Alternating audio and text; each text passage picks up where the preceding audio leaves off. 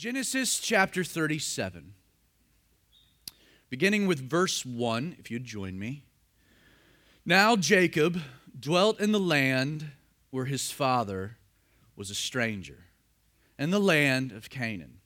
This is the history of Jacob. Now, as we move into Genesis 37, we're going to see here an obvious shift.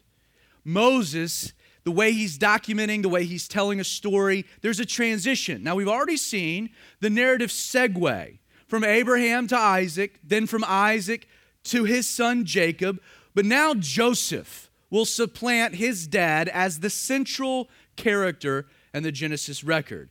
This phrase, "This is the history of Jacob," is a concluding statement used by Moses to designate this transition.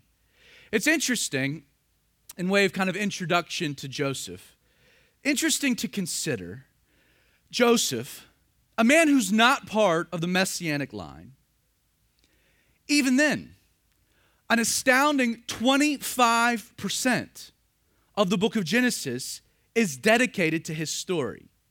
More than Adam, Noah, any of the other patriarchs, the life of Joseph comprises an astounding 13 chapters. It's amazing. And really, I see three reasons why Moses would spend so much time on Joseph. First, this fascinating tale of Joseph's life.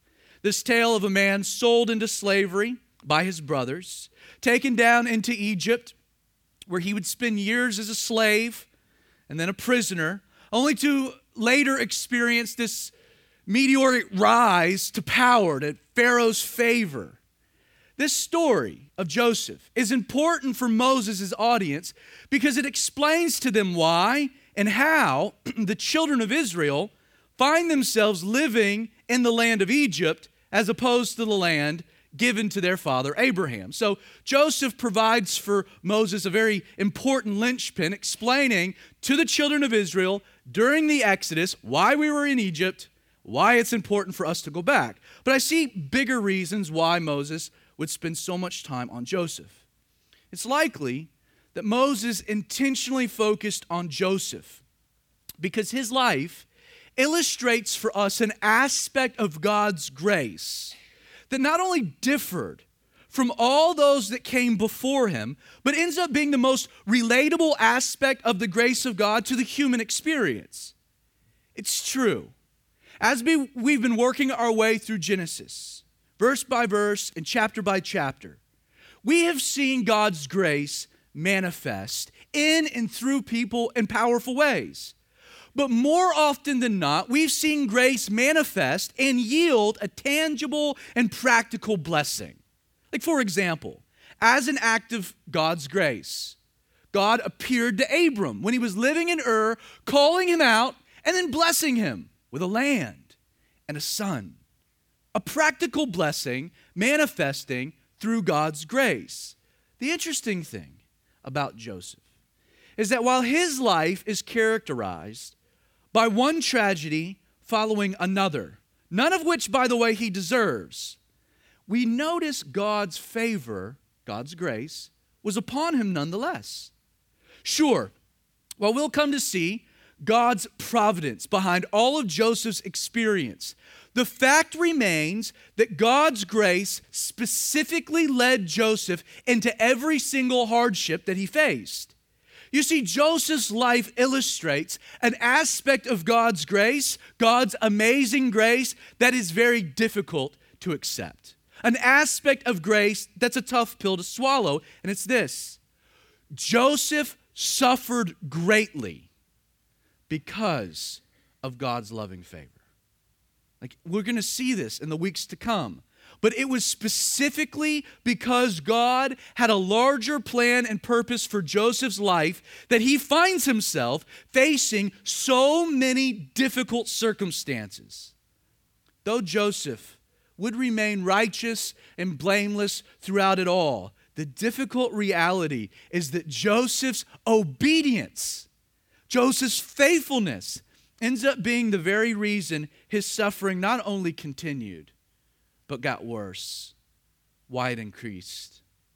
Friend, if you think obeying God or having godly character is going to make your life practically easier, the life of Joseph is going to completely blow up that notion. A man who has God's favor, a man who's blameless, a man who's godly, and a man who suffered greatly. As we'll see exemplified in Joseph, doing the right thing can often yield a more difficult life.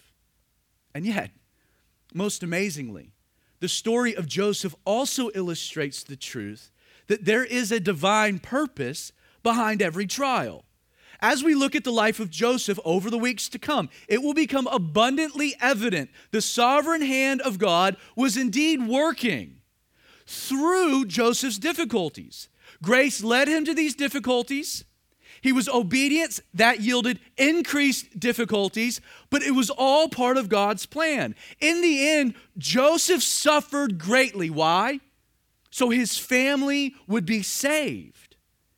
You see, none of Joseph's experiences were accidental.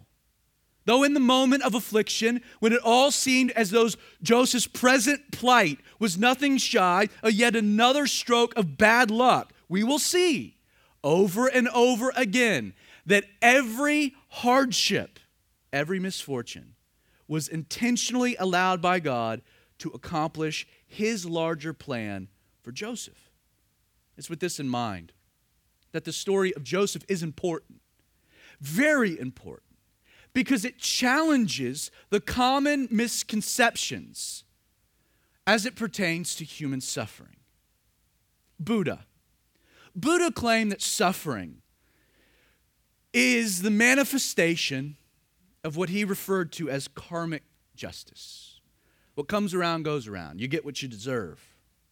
And yet the tale of Joseph tells us that good people can still suffer.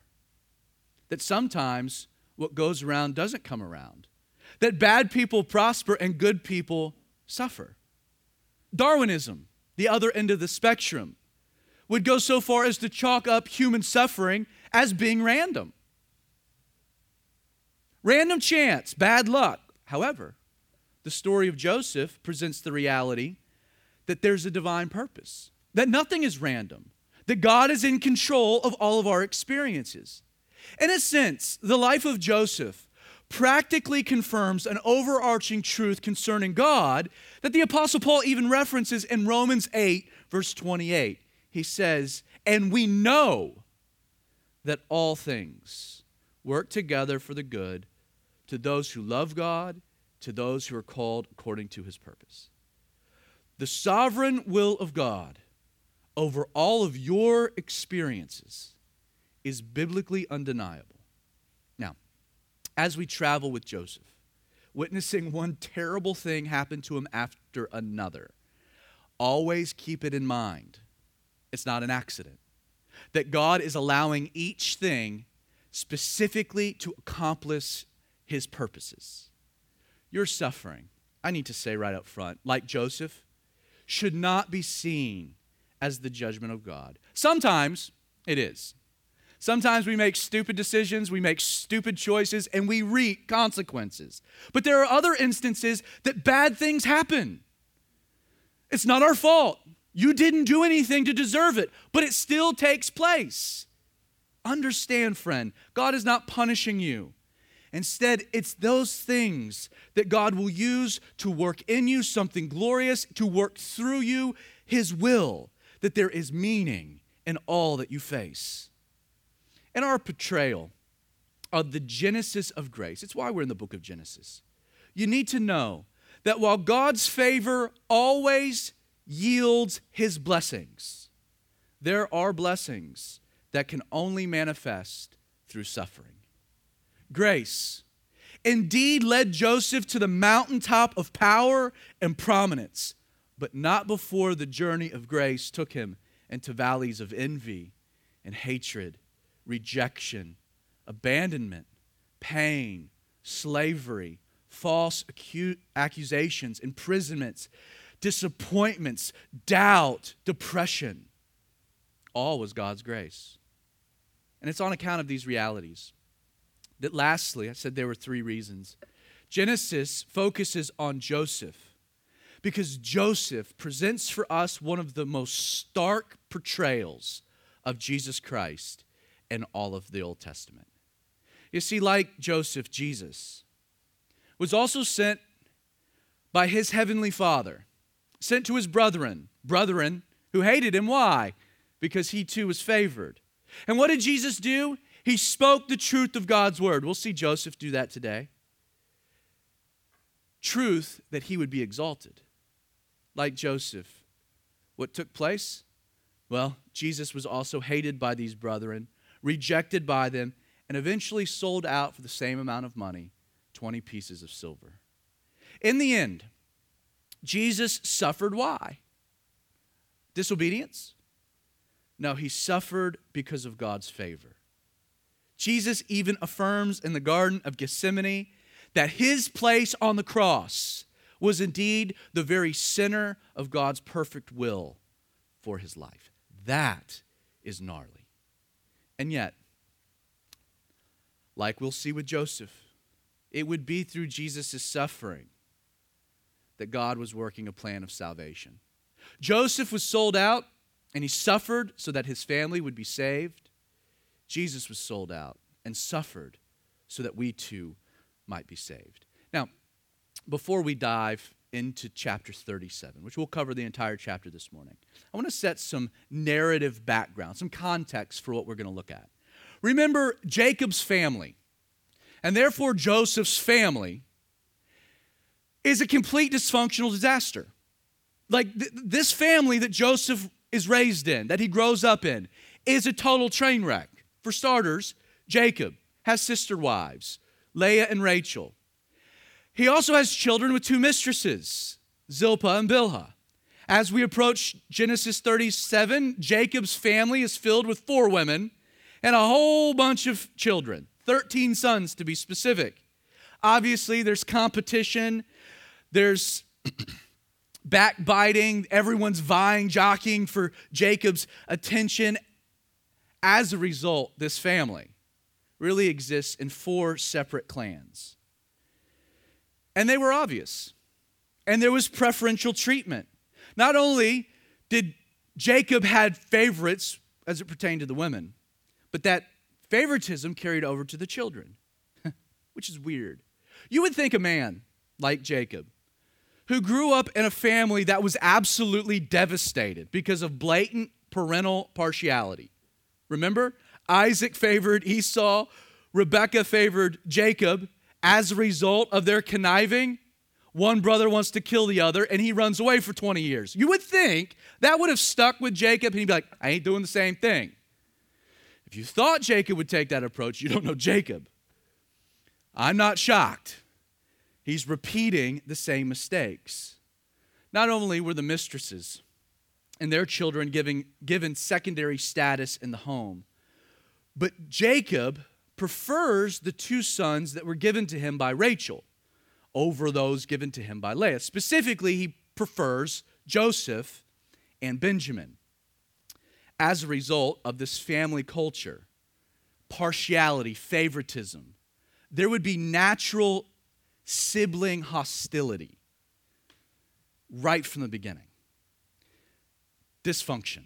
Joseph grew up in such dysfunction. Older brothers who hated him simply on the account that he was his father's favorite because he was the firstborn of his father's favorite wife, Rachel.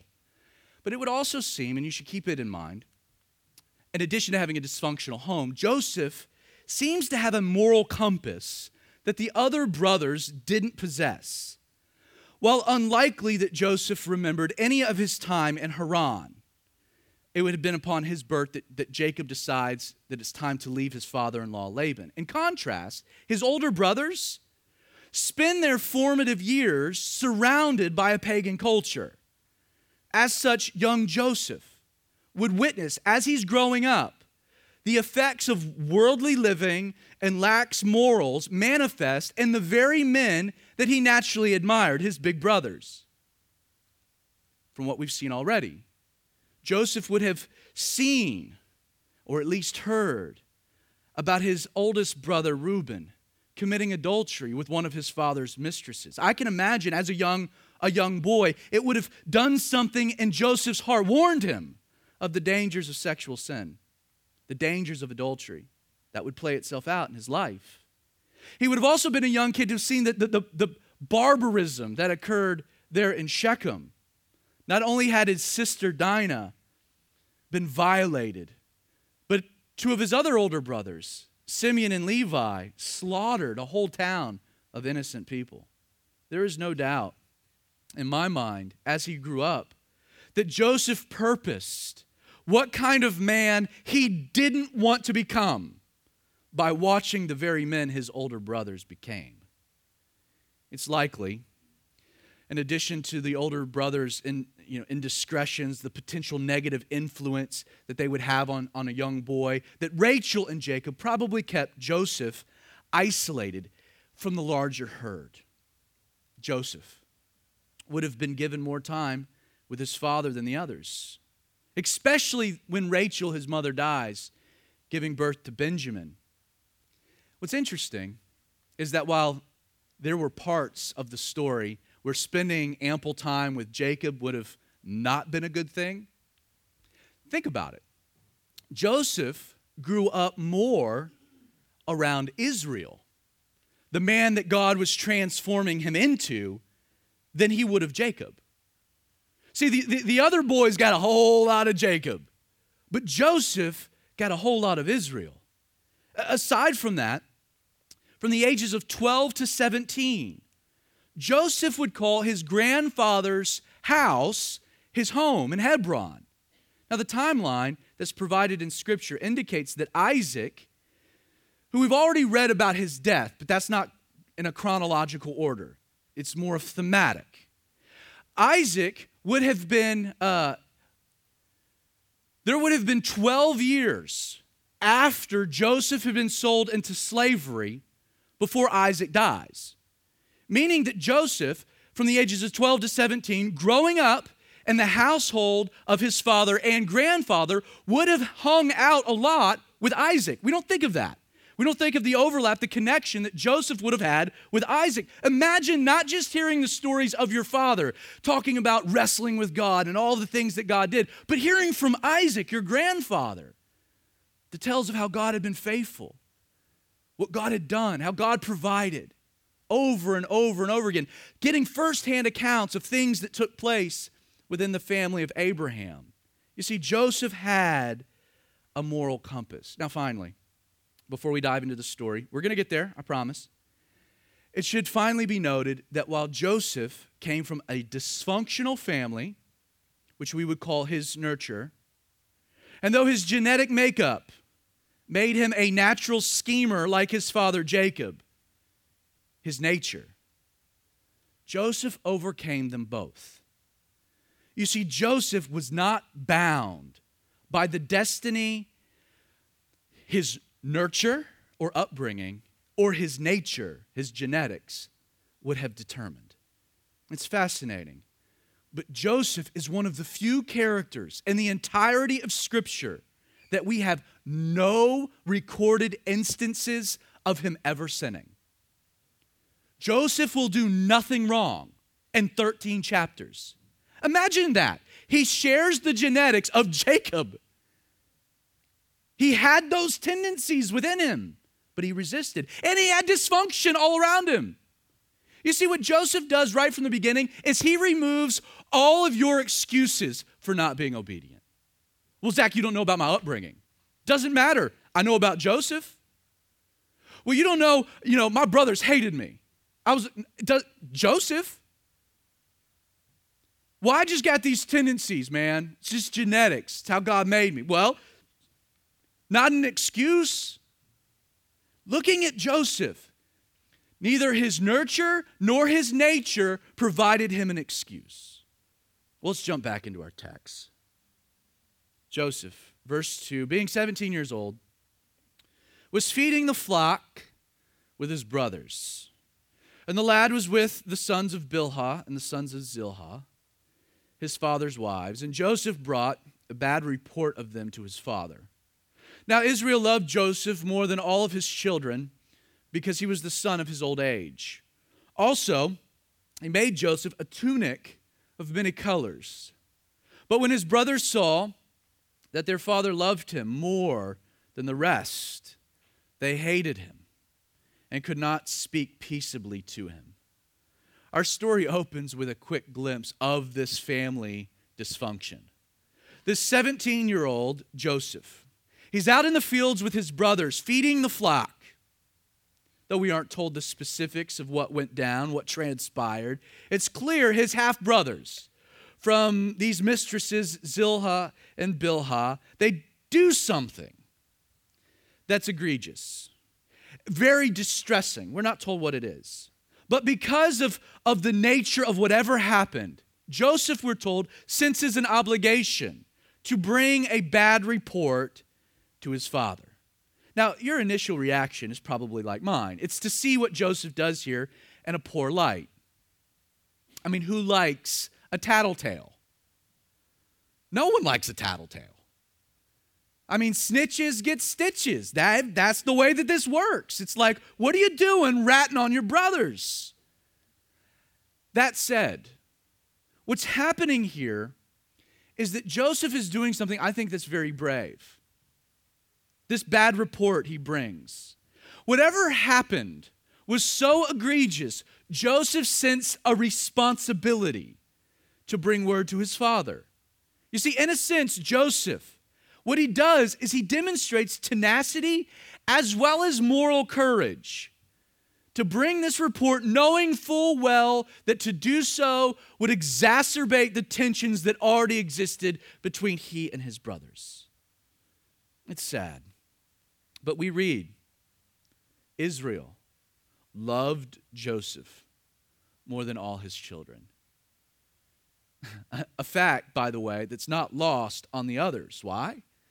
Because not only is he playing favorites, but Jacob then demonstrates this love by making Joseph a tunic of many colors. And the original Hebrew, the idea here is that Joseph was given a tunic that reached to the extremities, or literally it was a long garment with sleeves. One scholar further noted that the phrase, a tunic of many colors, actually referred more to the shape of the tunic rather than the fabric or color. Sure, it's probably colorful. Some psychedelic robe. Sweet. But the idea of this garment being given to Joseph, it indicates more than just a favoritism. It signified status.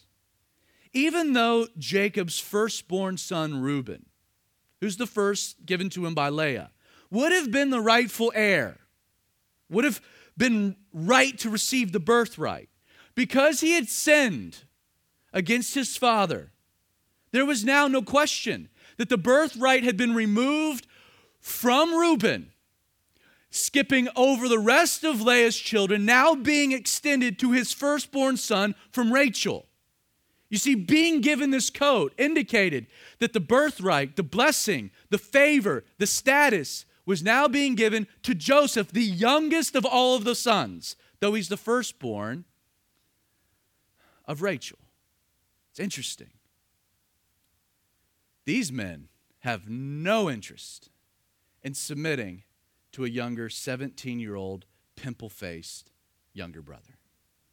We're told when his brothers saw that their father loved Joseph more than all, they hated him to the point they could not speak peaceably to him. The language that Moses is using here, it's intense. They hated him.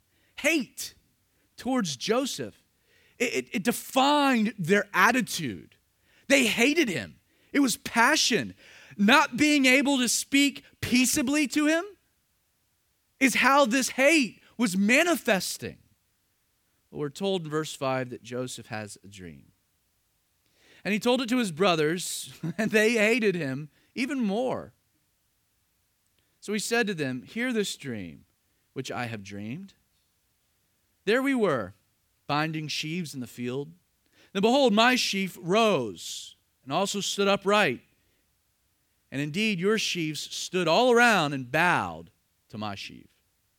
And his brothers said to him, shall you indeed reign over us? Or shall you indeed have dominion over us? So they hated him even more for his dreams, for his words. Well, we're told he dreams yet another dream and tells it to his brothers. And he says, look, I've dreamed another dream. This time the sun, the moon, and the 11 stars bowed down to me. So he told it to his father and his brothers, and his father rebukes Joseph and says, what is this dream that you've dreamed? Shall your mother, shall I, your brothers, the family, shall we come down and bow to the earth before you? And then we're told his brothers envied him, but his father kept the matter in mind. First and foremost, these two dreams, pretty self-explanatory. The dreams don't provide any specifics to the how, but the what is crystal clear. At some point in the future, Joseph, these dreams predict, would be exalted to such a position of notoriety that his brothers and his father would come and bow down before him in reverence. Clearly, Joseph sharing these dreams with the family didn't do much to help ease mounting tensions. After the first dream, Moses tells us they hated him even more. Then following the second, even Jacob feels he has to intervene, publicly rebuking him. You have to kind of consider, right? Was Joseph tone deaf? Was he just dense, unaware of the surroundings? How much his brothers hated him? How these words would play out? Was he being arrogant, prideful? To understand what's happening, first keep in mind, these dreams had a radical impact on Joseph. Joseph is fully convinced that God revealed to him the future. The implications of these dreams stirred his heart in powerful ways. They filled his life with meaning and purpose. As a matter of fact, these dreams made such an impact in Joseph's heart that even when his life took a turn and things got worse, these dreams would anchor his soul. No matter how bad things got, God had given him a revelation, and he trusted it. In a sense, what Joseph is doing is he heard God's word, and then he believes it, and he goes all in. He grabs hold. He places his faith in it. I don't think you can blame Joseph for simply relaying the truth of a divine revelation to the very people that revelation included. In actuality, it would appear by their ultimate reaction to these dreams, the fact that his brothers envied him and his father considered the matter, that even Joseph's family sensed that there was truth in what these dreams conveyed.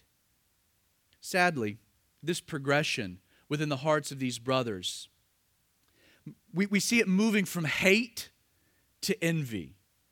And man, when that happens, that proves to be a terrible tonic, a poison.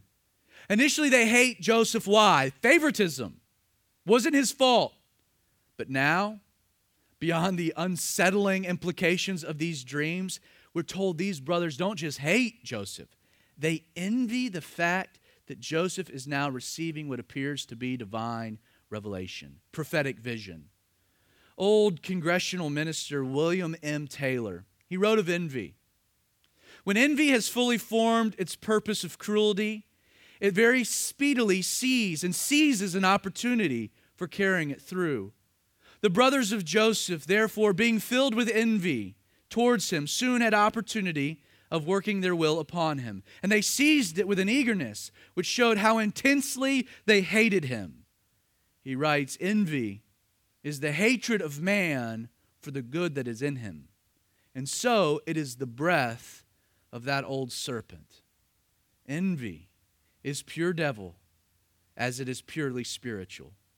Well, verse 12, his brothers went to feed their father's flock in Shechem. This is about 50 miles north. And Israel said to Joseph, are not your brothers feeding the flocks in Shechem? Come, I will send you to them. So Joseph's like, here I am, let's do it. Then he says, go, see if it's well with your brothers, well with the flocks, bring back a report, word to me. So he sent Joseph out of the valley of Hebron, and he went toward Shechem. Now a certain man found Joseph where he was, wandering in the field, and the man asked him, saying, "What are you seeking?" So Joseph said, "I'm seeking my brothers. Can you tell me where they are feeding the flocks?" He's probably using Apple Maps. He's gotten lost. He should have used Google. Thank you for the laughter. Appreciate it. So the man says, "They've departed from here, for I heard them say, 'Let's go to Dothan.'" They're on their way to Panama City Beach. That was a better joke, thanks. So Joseph went after his brothers, found them in Dothan. Dothan, the word means two cisterns. It was a place that water was kept. It's 15 miles further out from Shechem into the wilderness. Verse 18, now when Joseph's brothers saw him afar, even before he came near them, they conspired against him to kill him. And they said to one another, "Look, this dreamer is coming. Come therefore, let us now kill him and cast him into some pit, and we shall say some wild beast has devoured him. We shall see what will become of his dreams." But Reuben heard it, and he delivered him out of the hands, and he says, "Let's not kill him." Reuben says, "Shed no blood, but cast him into a pit in the wilderness. Don't lay a hand on him, that we might deliver him out of the hands and bring him back." So he's describing his motivation. Seeing Joseph approaching their location in Dothan, an idea kind of surfaces in the collective psyche of these brothers. Hey, Dothan's pretty isolated, out in the middle of nowhere. It kind of dawns on them. This is the perfect opportunity to commit the perfect crime. We're told they conspire to kill Joseph, to dispose of the body. Then they hatch a plot of the story, the backstory. We'll tell Dad that Joseph was devoured by some wild beasts. Well, 10 of the 11, according to our text, appear on board. But Reuben isn't quite sold. Reuben doesn't want his younger brother to be murdered. But he realizes that there's no way he's talking the other brothers out of their deed, their plan. So Reuben decides he's going to kind of pull a fast one, an old deuce-do, a bait and switch. First, he convinces the brothers of the wisdom of not actually killing Joseph, but throwing him into a pit, thinking, well, we wouldn't shed innocent blood. Joseph would die of natural causes. It's a little bit more humane. In Reuben's mind, once they've moved on from Dothan, he can backtrack, rescue Joseph, bring him back to dear old Dad safe and sound. Reuben reasons such an act of bravery may even get him back into the good graces of his father. Now, what's most disheartening about this situation, and this is what you need to note, is the deeper motivation these brothers have for killing Joseph. We're told that they said, "We shall see." We're going to kill him, and then we'll see what will become of his dreams. Understand, the underlying purpose for killing Joseph was to ensure his dreams couldn't come true. That's why they're going to kill him. These brothers are actively seeking to deter what? The fulfillment of God's word. Sadly, what these men fail to realize is the simple fact, God's word never fails. God's word was going to come to pass. Those dreams were going to be fulfilled regardless of what these brothers do to try to stop it. How ironic, we'll see, that actively seeking to resist God's purposes, these brothers unconsciously end up helping God's purposes be fulfilled. Well, verse 23, it came to pass when Joseph had come to his brothers that they stripped him of his tunic, the tunic of many colors that was on him. They took him, they cast Joseph into a pit, for the pit was empty, there was no water in it. And they sat down to eat a meal. Like, what a scene. Here comes Joseph, carefree, checking in on the bros. And they pounce. They strip off of him this tunic. They cast him into a pit. They beat on him, I'm sure, in their envy, fueled by their hatred. Man, they rip from him the very sign of his father's favor. Their actions here are cruel. They're merciless, loveless, vindictive. As a matter of fact, in recounting these events later in Genesis chapter 42, these brothers provide us two more additional details not included in the text. First, while all of this is happening, though the text doesn't tell us, what is Joseph doing? He's pleading for mercy. He's crying. Why? Why are you doing this? Get me out of this pit. Why are you He's pleading just consistently. The other thing these brothers say is that while that's going on, they feel a conviction. Their conscience is pricked, but they're so filled with envy and hatred as they sit down to eat, they deny what's stirring within. It's a terrible scene. Imagine your brother is in this pit, crying out, and you sit down for a meal. My guess, as Joseph is weeping, these brothers probably, just speculating, take out some corned beef. They probably slap the meat between two pieces of maybe rye bread. They throw in a slice of Swiss, probably add some sauerkraut, a little Thousand Island dressing. It's a wonderful sandwich invented by their big brother Reuben.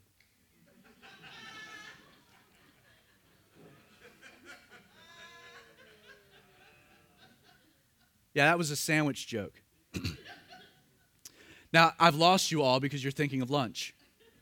Verse 25, so they lifted their eyes and looked, and there was a company of Ishmaelites coming from Gilead with their camels. They're bearing spices, balm, myrrh. They're on their way to Egypt. So Judah said to his brothers, what profit is there if we kill our brother and conceal his blood? Come, let us sell him to the Ishmaelites, and let not our hand be upon him, for he's our brother and our flesh. Nice. So his brothers listened. Then the Midianite traders passed by, so the brothers pulled Joseph up, lifted him out of the pit, sold him to the Ishmaelites for 20 shekels of silver. And they took Joseph to Egypt. Then Reuben returned to the pit, and indeed Joseph was not in the pit. He tore his clothes. He returned to his brothers and said, the lad is no more, and where shall I go? His plan blows up in his face. Wanted to give time. They've sold him into slavery. So, verse 31, they took Joseph's tunic. They killed a kid of the goats, dipped the blood in the tunic, dipped the tunic into the blood. Then they sent the tunic of many colors. They brought it to their father, and they said, hey, we found this, Dad. Do you know whether this is Joseph's tunic or not? And Jacob recognized it, said, this is my son's. A wild beast has devoured him. Without a doubt, Joseph is torn to pieces. Then Jacob tore his clothes and put on sackcloth and mourned for his son many days. And all his sons and his daughters arose to comfort him. But he refused to be comforted. And he said, for I shall go into the grave mourning my son. Thus his father wept. Now the Midianites, they sold Joseph in Egypt to Potiphar, an officer of Pharaoh, and a captain of the guard. Now, in closing, it should be noted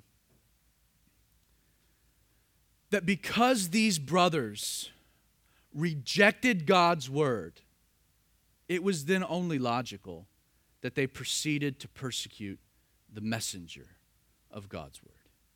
You see, it was by their actions that they detested who Joseph was and the reality of who God's word said Joseph would become. Joseph was favored by his father. God's word said that he'd eventually be exalted to a place of prominence even above his brethren. And yet, what Joseph didn't know was that before he'd rise up, it would be necessary he first descend down into a pit of despair. Doesn't the story arc sound a bit like Jesus? God's grace is at work. God's favor is upon Joseph. But his circumstances, he's hated, he's envied. His brothers plot to kill him. before selling him into slavery. Then he's sold again into slavery. It's not what you would have expected, is it? But God's grace is evident and is there regardless. One more reality you need to consider. Joseph was hated and therefore persecuted by immoral men because Joseph was a moral man. See, the truth of our story is that the genuine nature of Joseph's character was intolerable because it served as a contrast to the other's wickedness. As a result, Joseph had to go. Once again, William M. Taylor, he writes this. He says, they banished him to get rid of that which was disagreeable. So those who are unprincipled become intolerant of the integrity of the upright who are working at their side and do everything in their power to make them uncomfortable. Following Jesus will not make your life easier. God's grace, it always ensures blessing, but those blessings sometimes can only come through suffering. It's a truth. Persecution is a guarantee. In 2 Timothy chapter 3, verse 12, Paul promises, quote, all who desire to live godly in Christ Jesus will suffer persecution. Know this, that having integrity, character, seeking to do the right thing at work, it might not make you liked. That your presence, light, and salt, it contrasts with the world around you. And it's that contrast that often yields one of two reactions. The light either draws people close or it will run people off. If you prefer the darkness, light, well, that's not what you want. Friend, Joseph does the right thing. He's a good man. God will use it in incredible ways, but he suffers.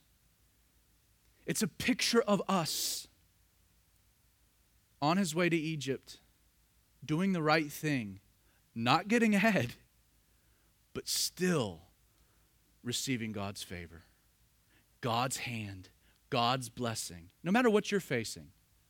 No, it's not random. It might be tough, but it's not random. That God has a purpose. My exhortation is instead of falling into the trap of praying, God, just get me out. Maybe your prayer should be, God, help me see and get me through. For I know that you're working all things for the good. Help me see it. Help me know. And even if I don't see it, help me trust. I don't need to know why, especially when I know who. For Jesus suffered, and it was through that suffering that I was saved. So, Father, Lord, we ask